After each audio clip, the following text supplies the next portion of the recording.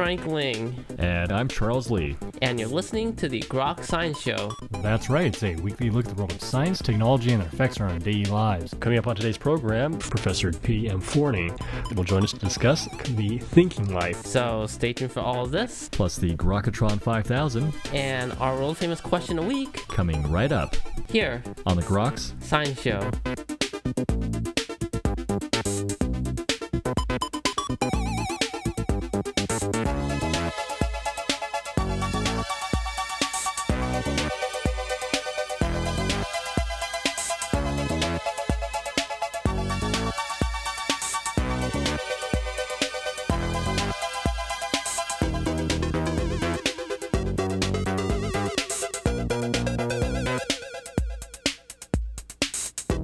Welcome back to the Groks Science Show. Well, the marvels of modern technology have produced innovations that have made information easily accessible, but rather than nurturing an in-depth analysis of this information, it has rather fostered increasingly distracting activities that draw away from critical thinking. Well, joining us today to discuss this issue is Professor P.M. Forney. Professor Forney is the founder of the Civility Initiative at Johns Hopkins University.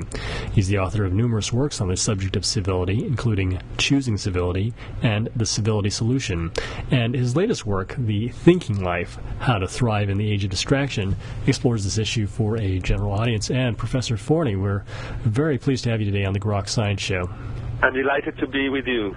It's certainly our pleasure. Certainly a great book here, The Thinking Life, in which you talk about how to thrive in the age of distraction.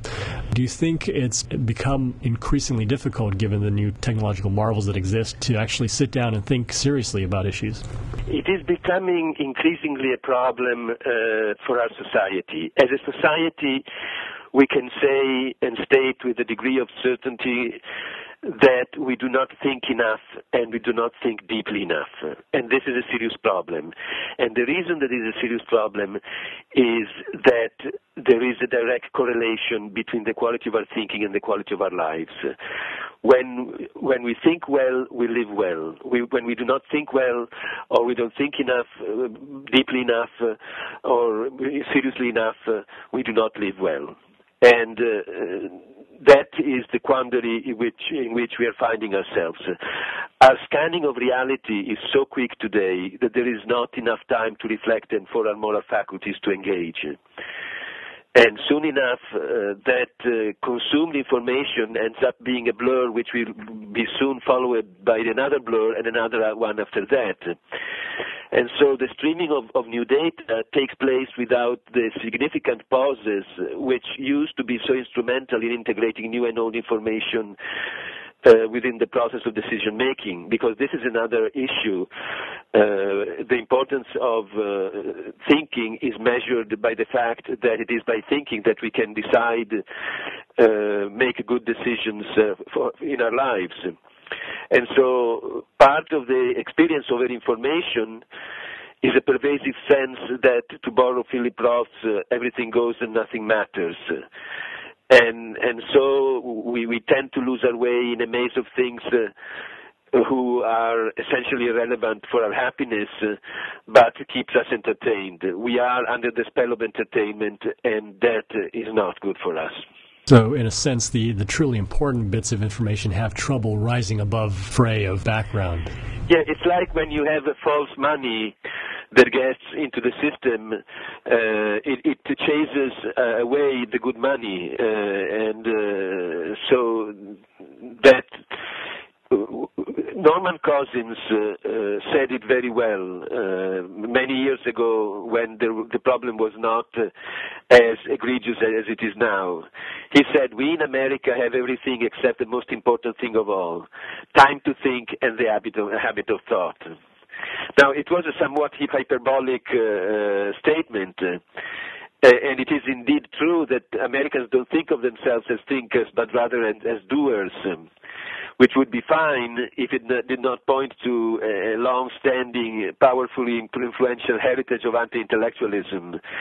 And this anti-intellectualism begins to explain why Johnny can think. What do you think are the indications, or what really are the indications that serious thought has taken a turn for the worse in present times?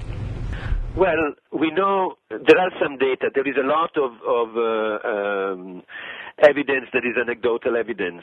But we know, for instance, that our college students study, that is, think seriously, in average about 15 hours per week, which is about half of what is traditionally considered advisable.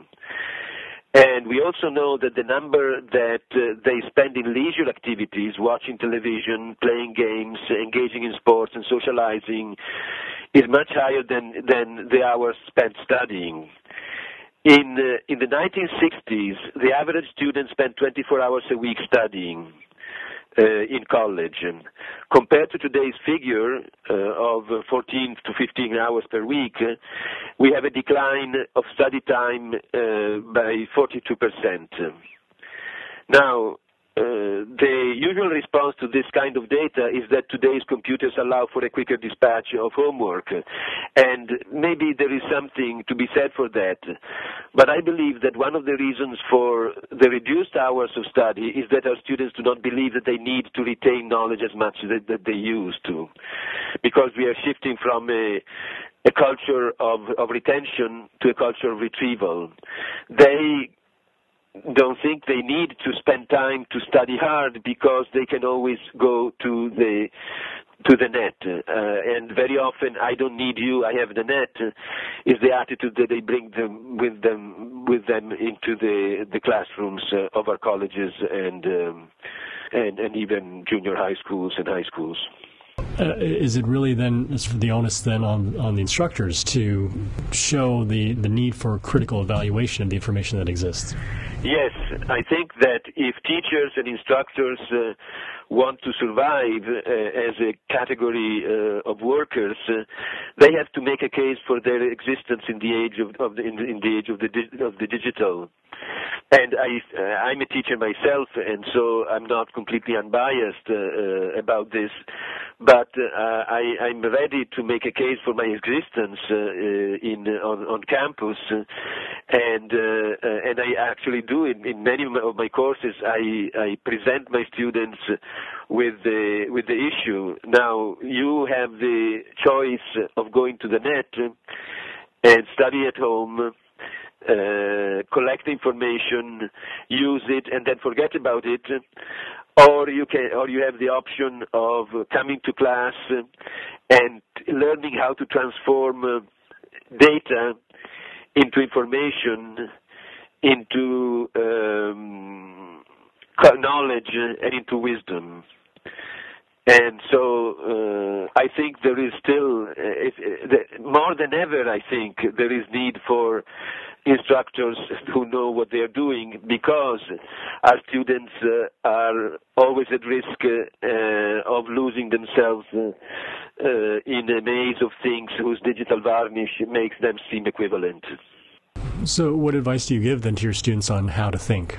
Well, I try to model and assume the role of a person who is aware of the importance of critical thinking.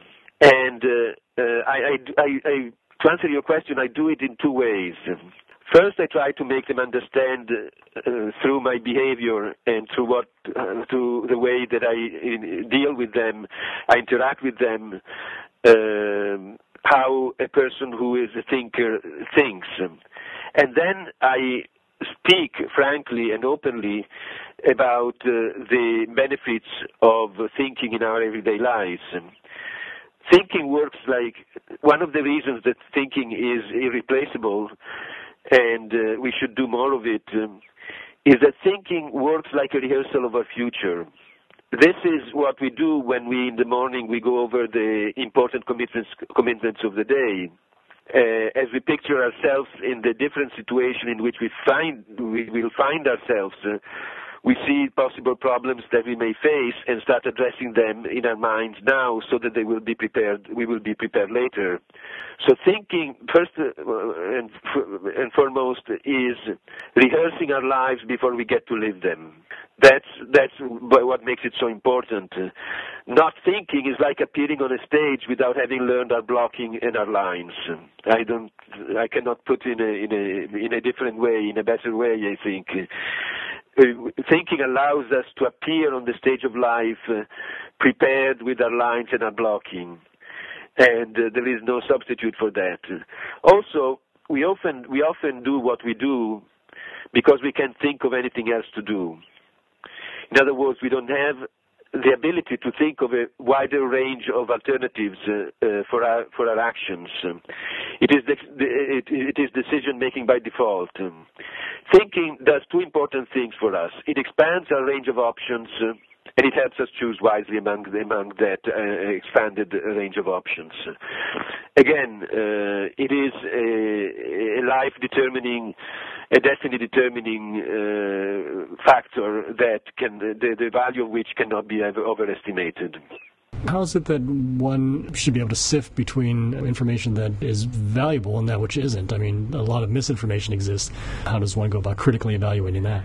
Yes, one task that I know I have to tackle as a college professor is to teach our students to learn how to distinguish good information from bad information. And there is a lot of bad information, but there is also a lot of good information. And within the good information, you have to distinguish between the one that you need more than the one from the one that you don't need very much. I think this is something that is very important in our society today, and we are not very good at it. We are not very smart and very effective in recognizing what's important from what is not as important. And this in part is caused by the internet that sort of flattens all objects, and all objects coming from the net seem to have the particular net flavor that they seem to be coming from a production line. They are stamped out. We have to give you another way of thinking of this. When we are on the net, when we are online, we are a couple of clicking away from reaching Mother Teresa, what the internet has on Mother Teresa, but with the same two clicks of the mouse, we can reach pole dancing. Now, the fact that the ritual is the same, we are still sitting at the computer, and we do the same actions, this clicking, and it takes the same time, and it comes from the same source, at least apparently, it diminishes the difference between Mother Teresa and pole dancing. And this is not good, because Mother Teresa is more important than pole dancing. Especially youngsters are not able very often of distinguishing the important things from the less important things in the universe of the digital. All the information that's out there tends to be, as you said, flattened out. Do you think that there's some cultures that are perhaps better adept just to think critically about the information that's out there? Well, I don't know, because that's entirely possible. I would not know how to answer this question. It's a very difficult question for me. The phenomenon that we are experiencing of billions of people every single day of that goes by, leave for several hours a day the world of the physical for the world of the digital, is a phenomenon of unprecedented dimensions, and it's very still too early to draw conclusions about what is going to do to us, what is going to do to our brain, and what is going to do to our societies. Maybe there are societies that, because of their history, they are more apt at dealing with this change. But the fact is that the change is there, and it's going to take some time to ascertain all of the good and the bad things that it will brought in its wake. So, given, again, that the internet is such an instant gratification system, how does one take oneself out of that into spending some time to actually devote to critical thinking? I suggest in the book a few strategies. One is to delegate.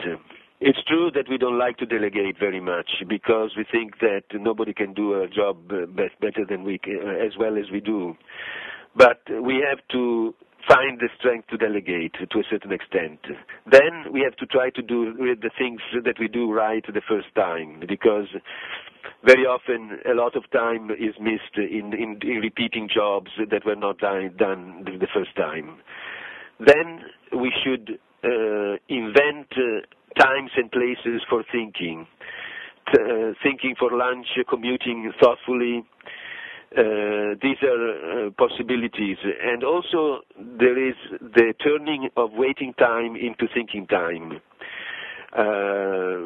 We are on a line, we are waiting for the doctor to receive us, we are waiting in an airport for our plane to land. These are all opportunities that we could fill with good thinking, rather than distractly thumb the pages of a magazine without any real consciousness of what we are reading, and just to kill the time. Don't kill the time. Keep the time alive by thinking. And fourth, I suggest of scheduling thinking time. Scheduling dates with your brain in the course of the week. Times in which you do not respond to the insistent calls from your gadgets of mass distraction. A time when you do not turn to the first available screen. A time in which you are alone with yourself and in which you practice the millennial art of introspection, of looking inside you and without yielding to any distraction. So delegate, do things right the first time, think for lunch and commute thoughtfully. Use your commuting to think rather than, for instance, reading some inconsequential reading material, and then scheduling thinking time and turning waiting time into thinking time. Just making a habit out of thinking whenever possible and making time for thinking. Yes, and that is very important, because there is only one thing that is more valuable than thinking, and that is having thoughts. Because it is when we have thoughts, when we have acted in a proactive way when it comes to thinking, that we arrive at the crossroads of our lives where we are expected to make important decisions, and we have to be prepared. The only way of getting in trouble in life is when we get to these crossroads of our lives and we are not prepared. And the only way, or the best way of preparing is to have thought about the issues so that we are not caught unprepared. You conclude your book with a chapter titled, "We Are What We Think." So what should we think we should be? Well, that was the Stoic philosopher's belief and Aristotle's belief. If you, every day of the week, get up and make wonderful loaves of bread, that means that you're a good baker. Bread is on your mind, bread is your life, you make your bread, you serve your community that way, and so you become a baker by acting like a baker. The same way you act, if you act as a good person, by being thoughtful, for instance, which is a way of thinking. If you act as a good person today, you act as a good person tomorrow, as a thoughtful person the day after tomorrow, you are going to be a good person. So that is my advice. practice in the way that you can support and that you can model a value that is important to us and it's important for the survival of society. Be a good person, do good actions every day, do acts of kindness, and that way you will become a kind and good person. It works like a charm. And almost certainly this foster the similar types of attitude of thinking in others as well. Yes, and first of all in your children and the younger generation who needs very, very much to be exposed to these positive models. Well, the new book is called Thinking Life, How to Thrive in the Age of Distraction. The author, Professor P.M. Forney, is the founder of the Civility Initiative at Johns Hopkins University. And Professor Forney, we were grateful to have you today on the program. Thank you very much for joining us. Thank you very much for inviting me. All the best. And that's all for this week's edition of the Grok Science Show. Make sure you tune in next week for more from the world of science and technology. If you'd like to contact us here, you can email us at science@groks.net. For Grok Science, I'm Frank Ling. And I'm Charles Lee. Make sure you also see us on the web at www.groks.net. Have a great afternoon and keep on grokking.